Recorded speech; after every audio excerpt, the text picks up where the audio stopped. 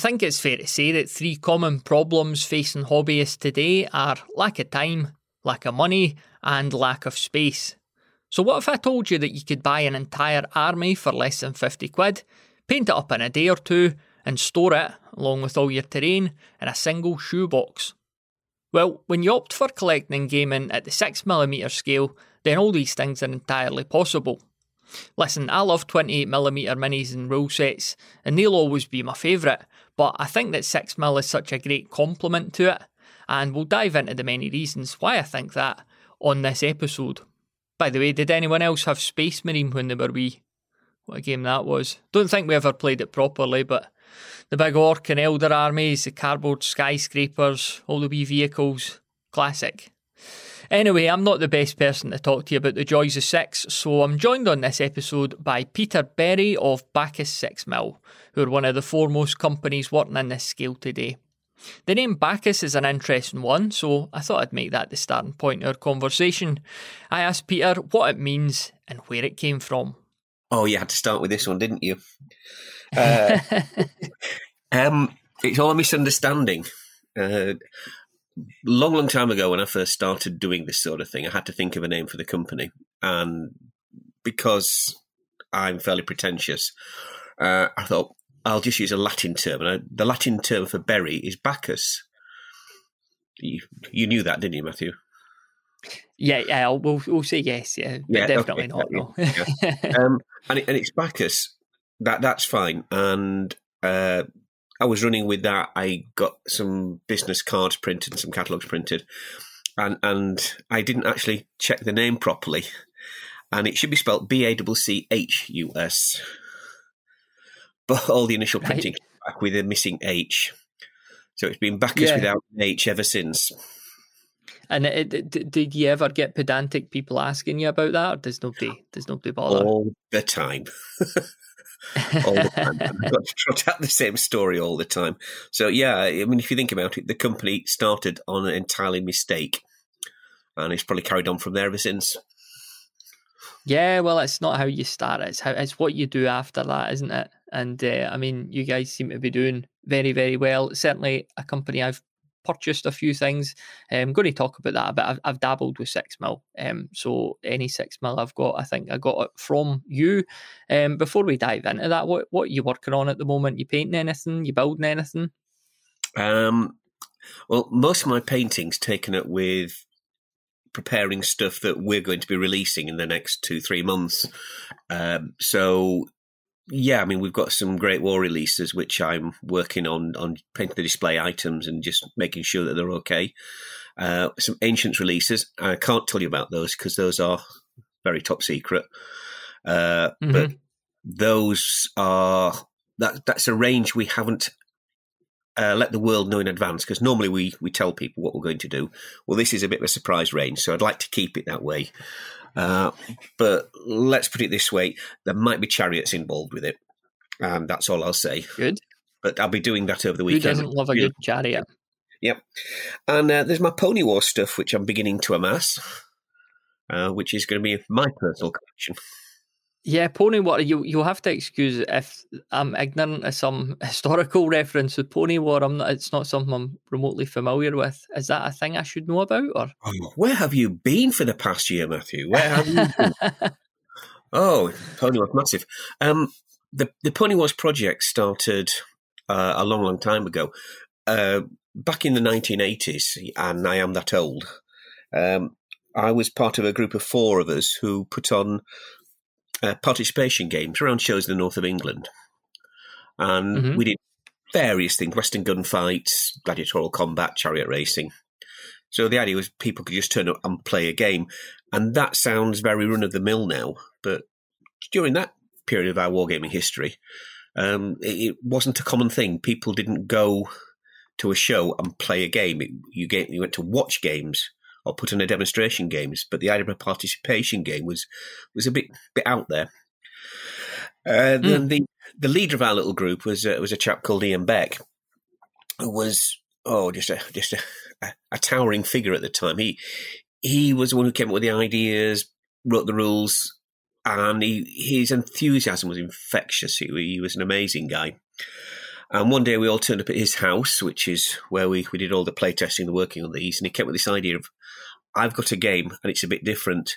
And it was Pony Wars. And the premise of it is based upon all those old 1950s Hollywood cavalry movies you've seen. The John Ford trilogy of Westerns. She Wore a Yellow Ribbon. And everybody is on the same side. It's the Indians, the hostiles, are all controlled by effectively a pack of cards and a few reaction tables. And it sounds very crude, but that particular little setup created one of the most devious, nasty, cunning opponents you could ever hope to come across. And the odds were really stacked against the cavalry actually getting anywhere. And as anybody who's played the game over the years will testify, that remains the case. And the idea was there were some homesteads littered around the table. You had to go to the homesteads, persuade the settlers to pack up their worldly goods and get back to the safety of the fort before they were basically pounced upon by hostiles on the warpath. And then you added to this the fact that the civilians wouldn't always do as they were told. And while you were playing the game, your wagon train might turn up on the table, and you were responsible to get that back to the fort in safety. You might have other characters turning up, a Pony Express rider, a stagecoach, even the Lone Ranger made an appearance. And every game was different. There were just random events and random happenings all the time. No two games were ever the same. And they were just massive fun. They were the sort of game whereby people would play. They would come on the table, they'd have their command wiped out in 15 minutes because it was that bloody. And then they'd immediately sign on for the next bit because the next cavalry or the next civilians to come on, they would take on board and they would play them. And they would spend all day at the show playing that game. And as I say, it became a bit of a legend of that time around that part of the country. Now, very sadly, Ian died in a car accident in the mid-1980s. And the remaining three of us really didn't have much of a heart to carry on taking the game around. It was very much something which he led. And we kept in touch, but we pretty much went our separate ways. And that really should have been the end of it. The Pony Wars rules themselves had been put into print by a company called Tabletop Games. And I think they sold quite well for them. But obviously, Tabletop Games over the years, they folded. The guy who ran that died, and the company passed into various different hands, and it folded. And there was just no source for these rules. And there was a constant demand through basically 4 decades of people wanting copies of these rules. Now, as Bacchus became more prominent from sort of about the turn of the millennium onwards, people began to associate my name with the Pony Wars rules, and I've been getting emails for the past 20 years saying, is Pony Wars ever going to get reprinted? Can you get me a copy of the old rules? Can you get me an old copy? And there was a massive head of steam. It was quite touching for us that the rules themselves are remembered with such fondness by people, and the game was. So as a result, over the past 18 months, we decided we'd reprint the rules. The three of us got together. We decided to reprint the rules and bring them up to modern production standards. So the originals were the old black and white reproduced in a staple booklet. The one we've produced is full colour, lots and lots of photos in there of games in progress, gorgeously painted figures, lovely scenery, proper professional layout. And the game came with a pack of cards. Now, back in the 1980s, you got some file cards and wrote these out by hand. Today, we've actually got it's a double deck of cards, all properly colour printed and laminated. So it's we went to town. We gave it a really good makeover, and it's been phenomenally popular. It really has all over the world. We're getting people buying it from as far afield as Russia, which is really, you wouldn't expect to have much interest in this. We've sold them all over the world, as well as to the places you may expect, the US and the UK, all over Europe. And people want to play the game. It's achieved a legendary status. With that, you mentioned the sort of AI. So is it something that lends itself to solo play? I mean, given the way the world's been for the last couple of years as well. Oh yeah, it's a major strong point of it. In fact, to be honest, the system that Ian put together has been, I'm not going to say copied, I'm not going to say plagiarized, has inspired other sets of rules and other ideas. And people have adopted the basic mechanics to other eras. So, for example, again, I'm going back in time, but Peter Gilder, who used to run a holiday centre, ran a Sudan game based upon exactly the same principles, lifted straight from the rules. And I know people have used it for fantasy, which are good guys against the orcs and the goblins. And I know 2 people are putting it for use for Zulu Wars. And yes, the great thing is that can all be done solo. So it's got a very broad appeal outside of what you might think to be its very narrow focus. Just pulling us back to the concept is 6mm wargame in itself. So when someone sees these miniatures for the first time, I mean, they are tiny. And, you know, a lot of people who come into the hobby, that they're immediately familiar with 28 or, you know, Games Workshop style these days, which is a lot bigger than that. So why 6mm for you, Peter? What was the attraction for you to dive into that aspect of the hobby? Okay, well, I'll preface all of this by saying your introduction sounded brilliant, but you're looking through the wrong end of the telescope. 6mm figures aren't tiny. 28mm figures are very, very big. Good. Okay, so you have to sit at this from my worldview. Yeah. I first got attracted to the idea of 6mm, and believe me, until at this point, you wouldn't have dragged me anything away from the larger scale figures until I hit this barrier. I, for one reason or another, had to do some 6mm buildings for modelling and selling. And one period of history that's always fascinated me has been the 18th century, the Mulburian Wars, Great North Wars, and it's a time of sieges. And the idea of, you know, the Vauban-esque star forts and fortifications. Always wanted to do that, but in 28mm, it is so impractical as to be not worth bothering with. And the moment I actually produced this 6mm hexagonal trace with the bastions and the demilunes and the ravelins, this little light bulb went on in my head. And I went, you know, in 6, this was going to be so easy to do and it's going to look so great. I can get the entire game on the table. I can play a game and I could do siege lines and all these ideas about possibilities opening, doors being flung open, was something there before me. And why didn't I think of this before? And I hadn't thought of it before because I'd done like everybody else. I'd started off with minifigs and Hinchcliffe figures back in sort of the 70s, 80s. I'd progressed through Foundry because that's what you did. That's what you always did. And you never look beyond that. So you start a new project and no matter how impractical it is in the scale you're used to, you just go that way. This very forcibly tore those blinkers away from me. And yes, 6mm proved to open a lot of doors which I had thought closed. Now, through a long and convoluted story, I obviously got into manufacturing the little guys. And alongside that initial revelation, you begin to realise, well, they're easy to paint. And that may sound counterintuitive to so many of your listeners, but honestly, they are really easy to paint. They're quick to paint. So in terms of gratification, I could get my army painted and on the table in 2 weeks. Whereas in 2 weeks, with my bigger figures, I probably didn't actually get half a regiment done. And they looked great because suddenly, although the individual figures were small, they weren't as well detailed, they weren't painted, there were lots of them. And I had brigades that looked like brigades.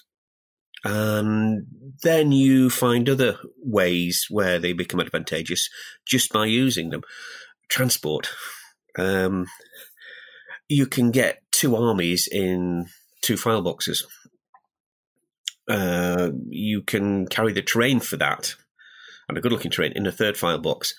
And you can carry all that lot on a bus, a train, put it in the back of a car. So easy to do. Storage. you've just got a small little cupboard at home. You can put it in there. They don't take up any more room than a couple of boxes of Monopoly. 28 mil? Well, you've got the complete reverse of that. As I say, they're very, very big, which means a lot of them become very, very heavy. And the boxes you carry them in have got a big volume. Yeah. And the scenery has got an even larger volume. So it's that little practical side of things. Then when you come to playing a game, the 6mm units have got obviously a much smaller footprint on the table. So the equivalent sized army, say lined up on a table with a 6mm army and it's got it in 28, the 28 will form a curtain from one side of a 6'4" by 6 foot wide table from one side to the other. And your tactical options consist of being able to go forward quickly or slowly. And that's it, really. Whereas in 6mm, you put that out there and suddenly you can't anchor flanks on a table edge because your armies aren't big enough. You've got to have deployment in depth because you need to keep reserves to be able to shore up a wing. And your gaming actually becomes more realistic. It doesn't become playing the game because that's your only option of just moving forward and moving back. It means that you've got to actually think about how the game's played and how your generalship is going to change. You have to learn to play with exposed flanks. And it produces a very, very different mentality in gaming, and I think one for the better. But there again, very, very biased. Do you tend to play these games on a 6x4 then, despite the decreased size of the miniature? Yeah. What rule sets do you typically tend to use then when you're playing? Well, I'll answer that generally, then I'll hone in on specifics. The great thing about 6mm is you do not need a set of rules designed for the little toys. It doesn't work that way. You can use any set that's designed for pretty much any scale of figure with 6mm figures. You can do it a number of ways. One way, which is how some people start, it's how I started on this line. If you've got a 28mm figure that sits on a 25mm square base, you remove the 28mm figure and you replace it with 8, 16 6mm figures. So the unit frontage, unit footprint remains the same, but instead of having 24 figures, you've got 96, 120 figures. So then you play the games as normal. So if you get a figure removal, you just remove one base of 16 little figures. So that the game mechanic plays exactly the same. When you move over to the more modern ways of playing games, which is to use a base as a unit, I think games like the EBA family, that's even easier. You have a 60 by whatever it is base DBA, which would normally house 4 28mm legionaries. Well, you just replace that with 96, all on one base, but you actually have little gaps between the lines, and you make this little mini diorama with the guys. So, how many? Just to cut in, then how many units are we talking on a 6x4 per army typically? Well, I would say you could play a game comfortably with 24 to 30. Easily. But a lot will depend on the rules. For example, a very popular choice of rules for 6mm at the moment are the Warlord games, Black Powder and Hail Caesar. Yeah. They use multi-base units, so you might have a large unit which actually consists of 3 bases, each measuring 60 by 30. So that's quite a large table footprint for a unit. And that will reduce the number of units you'll have on the board. If you use our in-house rules, the rules we produce under the Bacchus banner, they predicate a 60 by 30 base as a standard for a standalone unit. So a battalion will be one of those. But you'll use those put into brigades. So 3 or 4 of those becomes a brigade, and your brigade becomes a unit of movement. So you've got this bit of blurring between what's a unit and what is the formation using on the table. One of the things I'm curious about, something I struggled with a wee bit myself, was immediately identifying which units were which. If I was playing with quite a new army, is that just a thing? You get to know your army pretty well. because it's not sometimes immediately clear, are the guy's got crossbows or bows, or is that a reoccurring problem at that scale? Not really, no. And perhaps, again, I know my little men quite intimately. I've sculpted many of them and certainly cast quite a lot of them, so I never really have that issue. Some people like to put little unit markers on the backs of the bases. This is 33rd Regiment or 1st Battalion, whatever, on the back of the bases. I've not really done so because I've found that detracts to me from the appearance of the base. One comment I've had from people who don't play 6mm, and this is the guys who use the big figures normally, they say, well, I've seen the game. I couldn't tell exactly what I was facing. I couldn't tell whether they were line or guard, or I couldn't tell you whether they were heavy cavalry or medium cavalry. And my point is, and that's a problem, how? Because real-life generals didn't know exactly what they were lined up and facing. So why should you until they're coming a bit? So to me, that's a bonus. No, that's very true, yeah. Yeah. But in organising my own troops now, I've never had that as an issue, and it's not something that's come back to me much from my customers either. I've played a few games using the Kings of War rules, and I just scale everything down, and it works really well. Was really happy with it, and just that different experience, that different perspective, because I love all the imagery of the huge battles, and you talked about sieges and stuff, but when you're working at 28, unless you're going to create something huge, it's little more than a skirmish often. Whereas 6mm, you can really say like this is pretty accurate with the number of guys on the table. Yeah, it's I can put it.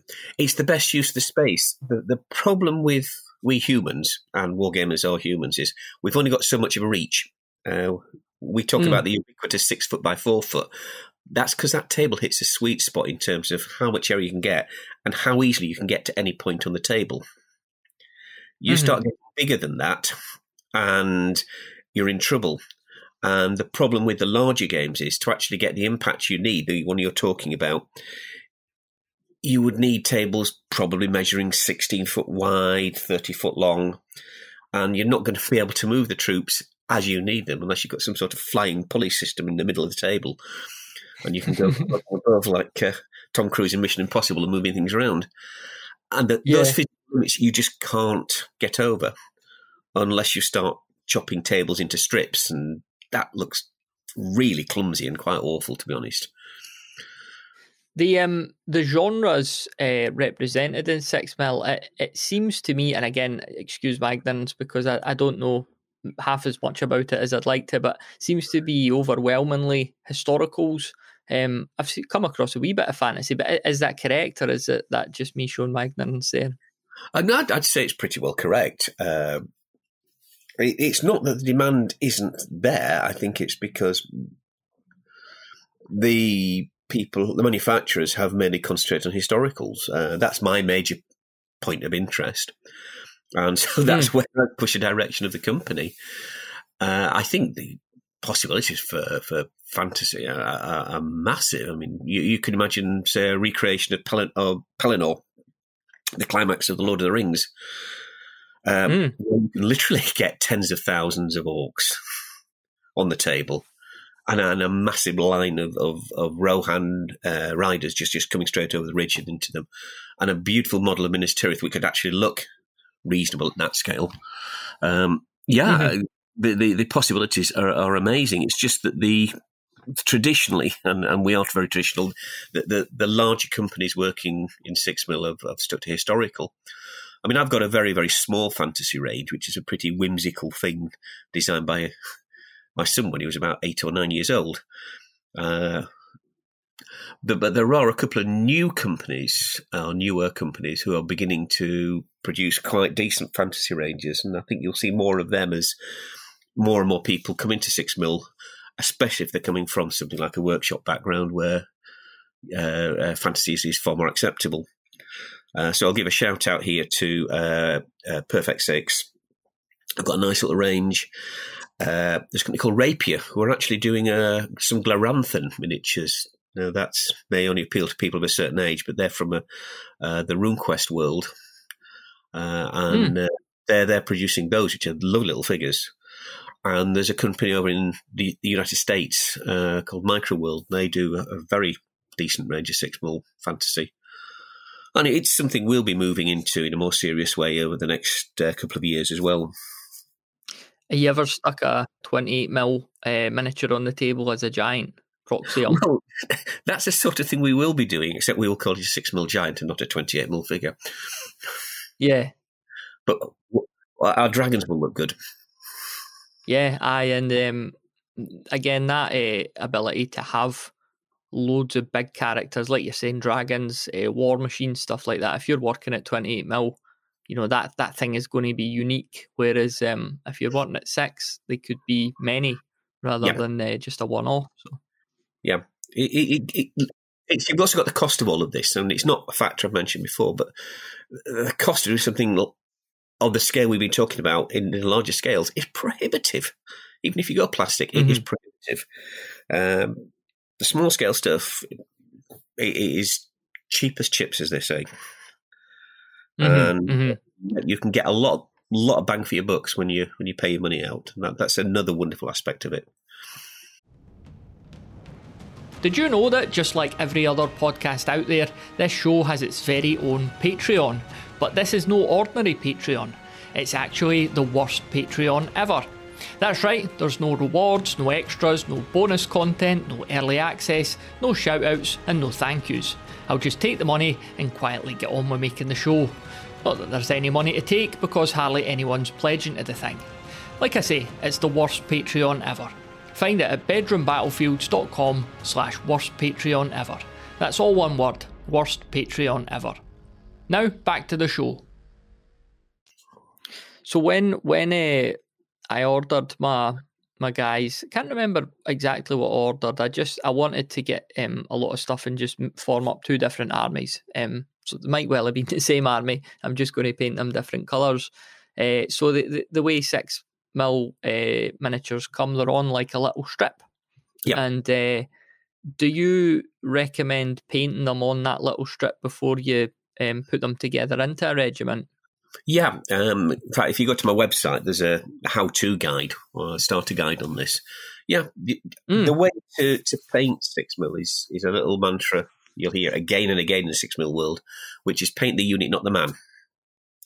So I will get, say, a battalion where I'm putting 24 figures, which is 6 of our strips, and I will glue those 6 strips side by side onto like a tongue depressor or a lolly stick. And that will be my unit of production. So whereas in larger scales, you might paint those in batches of 6, complete 6, then move another 6, and do another 6. In one sitting, in 40 to 45 minutes, I will have that unit painted.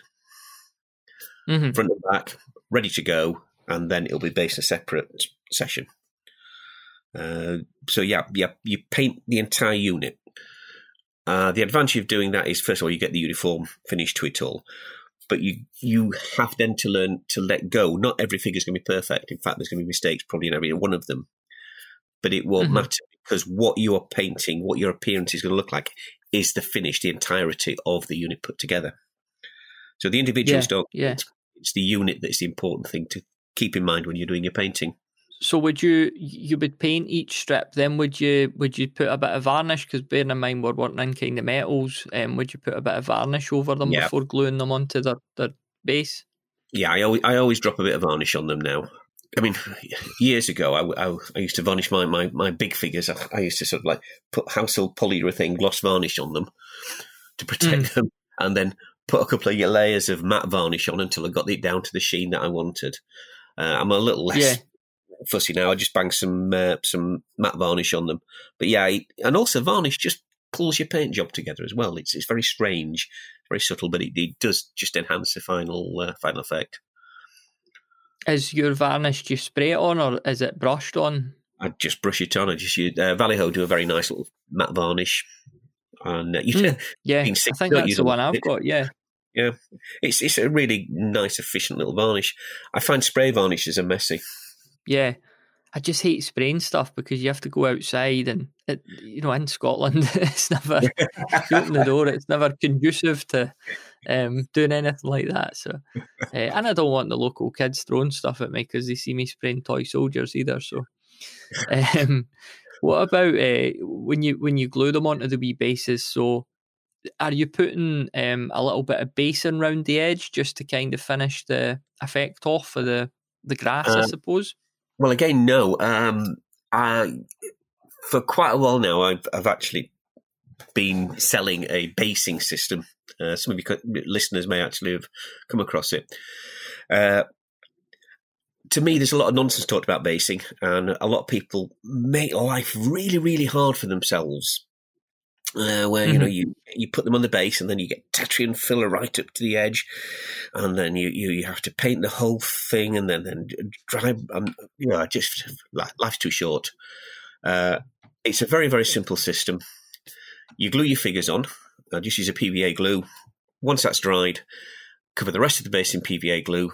Dip it in a very, very fine sand. We're talking 6mm here, so it's really, really fine sand, not the stuff you use for the bigger figures. You let that dry, which doesn't take long.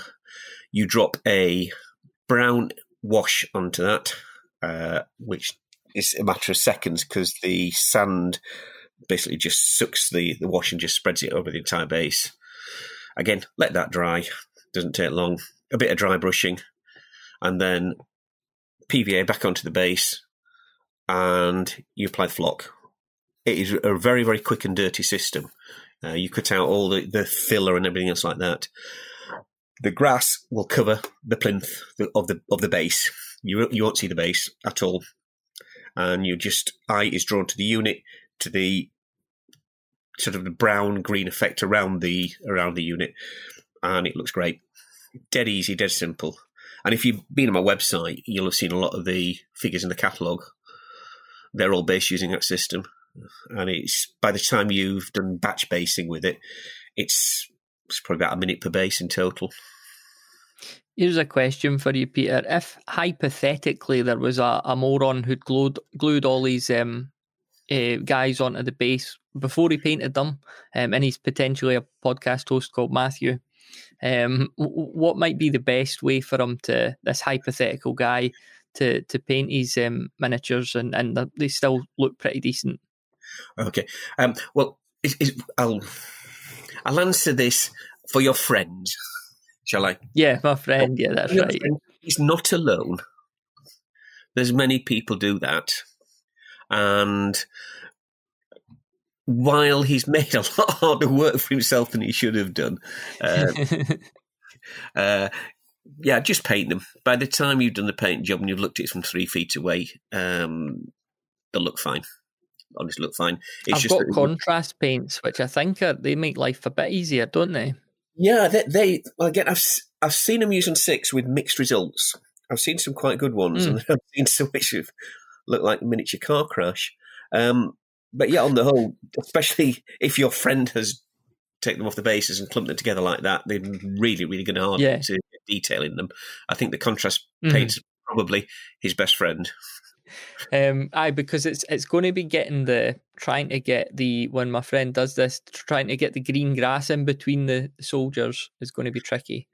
It's not really, because all he needs to do is to get watered PVA glue, get it down to about the consistency of milk, then use a paintbrush, just paint it literally in between the bases, and then get the flock on. So it won't be a problem, provided he goes about it sensibly. Yeah, well, that would be a first. Have you ever come across in your life somebody trying to paint an eye on a 6mm soldier? Not quite, but I do talk to a lot of people at wargame shows, and they come up to my painter display and say, "Oh, I've tried painting these, I couldn't do it."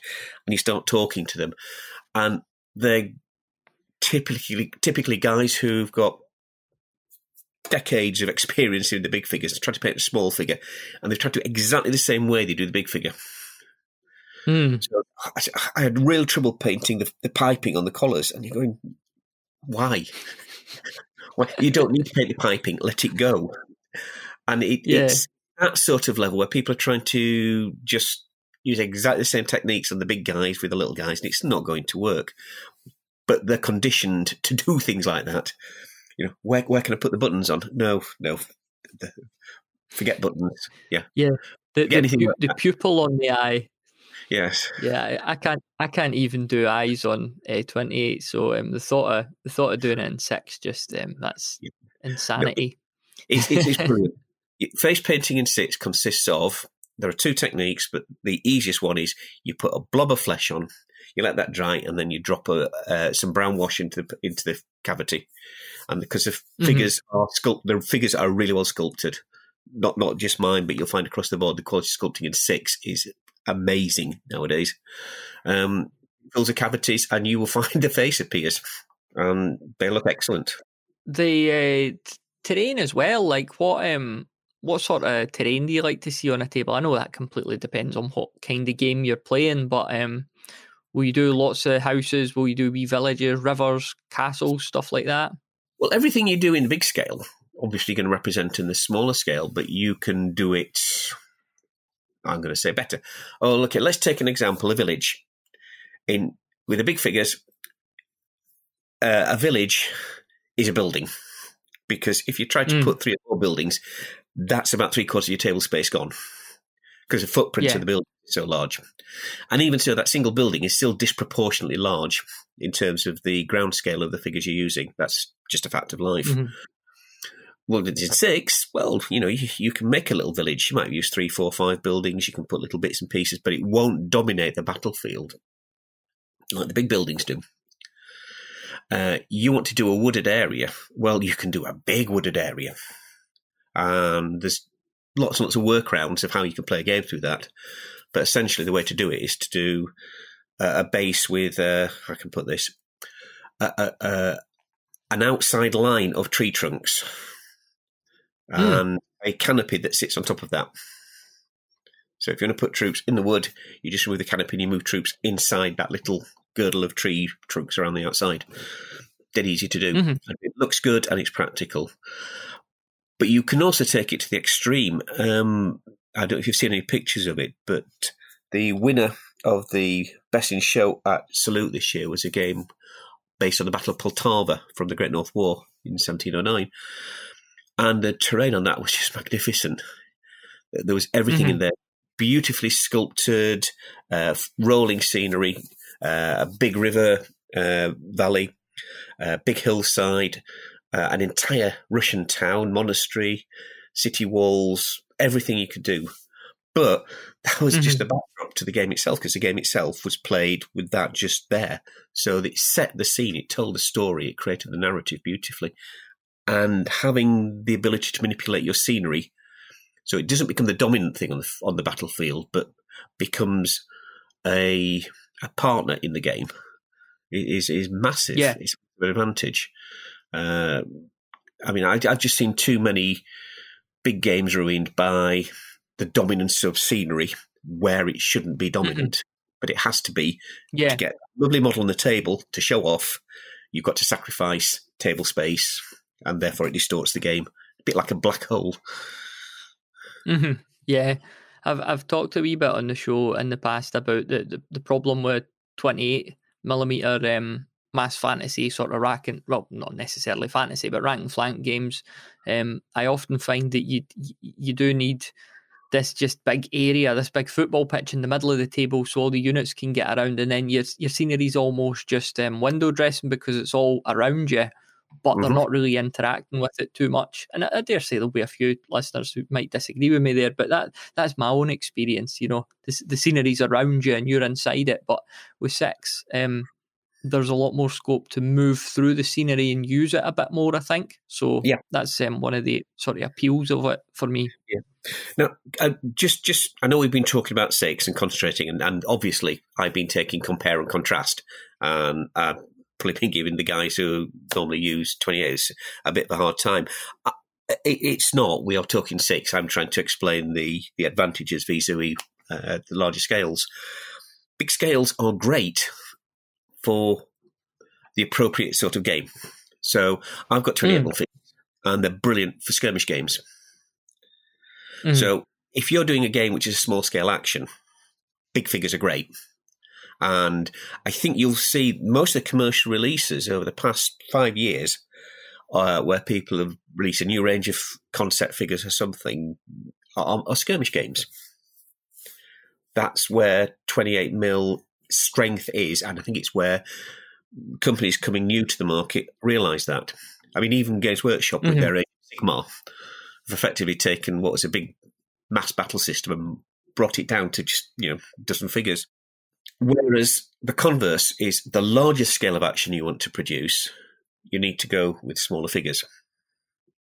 So it keeps it accessible, doesn't it? Yeah, it's about using the right tool for the job. I've always liked trying to do the Battle of Waterloo in 28mm is like trying to use a hammer to put a screw in. Yeah, wrong tool to do the wrong job. You've got to have the appropriate tools to do it properly. So, 28mm is great when you're doing one-to-one gaming, when you're doing that sort of action where you've got a lift-off roof and you move your figure around the house. Brilliant, and long may it be so. But for doing the big games, I think it's a bit of a dead end. Controversy there, because I'm sure your listeners will rally to the defence of what they've got. But I'm allowed my opinion. To be honest, I potentially don't have any anyway, so we're fine. How's the 6mm side of things in the hobby looking in terms of young people? Because famously, the youth, they come in via Games Workshop. I think that's a fair statement. So how many sort of youngsters do you tend to see playing Six just now? A few. To be honest, I'd say it's pretty representative of the rest of the hobby in terms of cross section, and the feeder mechanism for new players in historicals away from Workshop is Workshop into something like Warlord, then Warlord going, well, there's a greater world of historical wargaming out there, and then they're moving through that. The problem is that feeder mechanism is 28mm based, so it takes a bit of time.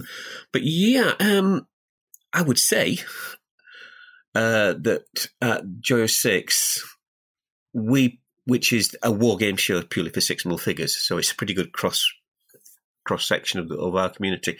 It's pretty much the same sort of age range you would get with the big figures. I don't think there's anything massively different. So I would love to give you an insight and revelation there as to why it's great for young'uns, but I can't at the moment. Although, of course, it is great for young'uns because it's decent. They can get a lot of money for the bang for the buck. But I find that younger gamers are more daunted by the size of the figure than the older ones. I think that is probably a barrier.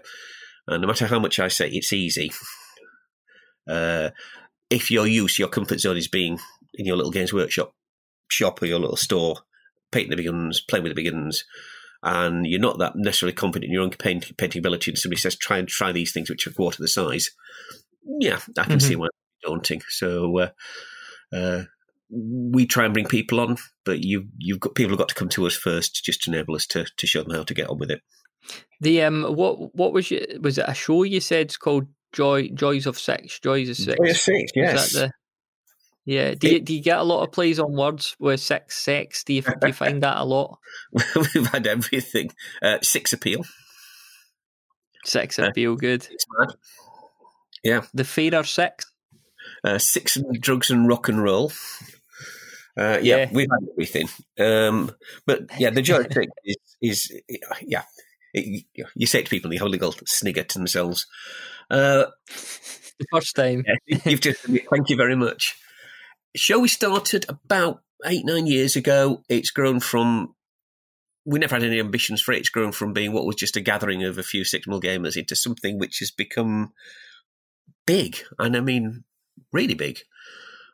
In successive years, we've had to take on more and more room each time.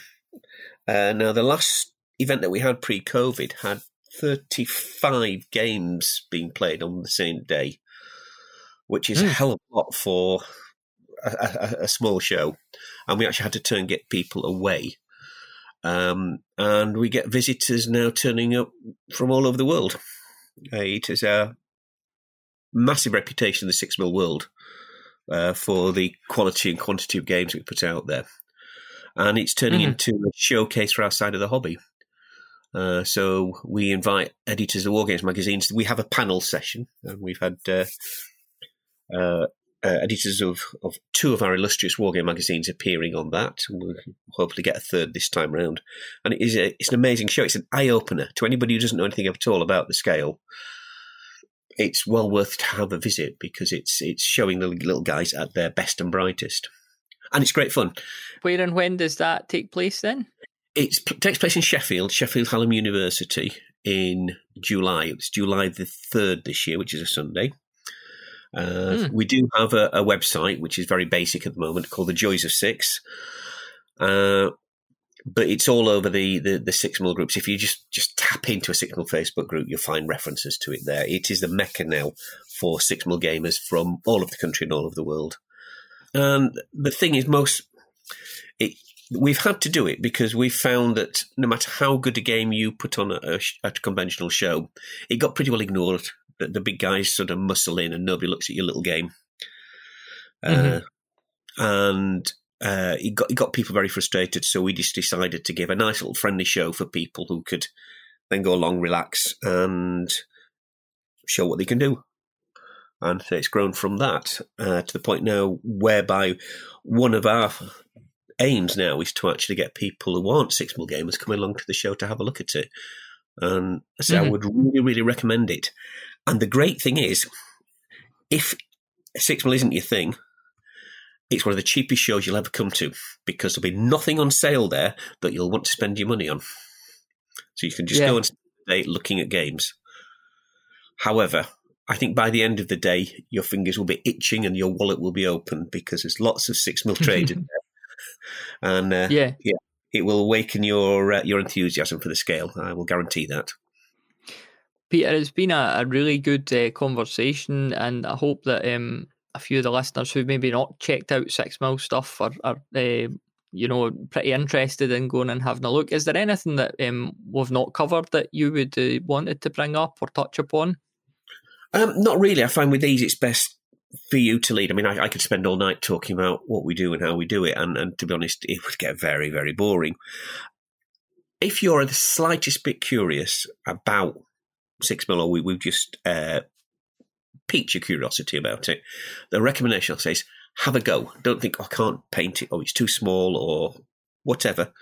Just get a packet of figures, pick them up at a show, just mail order it from us or from any of the guys in the Six Mil world, and just have a go and ask advice. I mean, people can always email me. I'm very responsive to emails, or contact me on Facebook through our messenger service.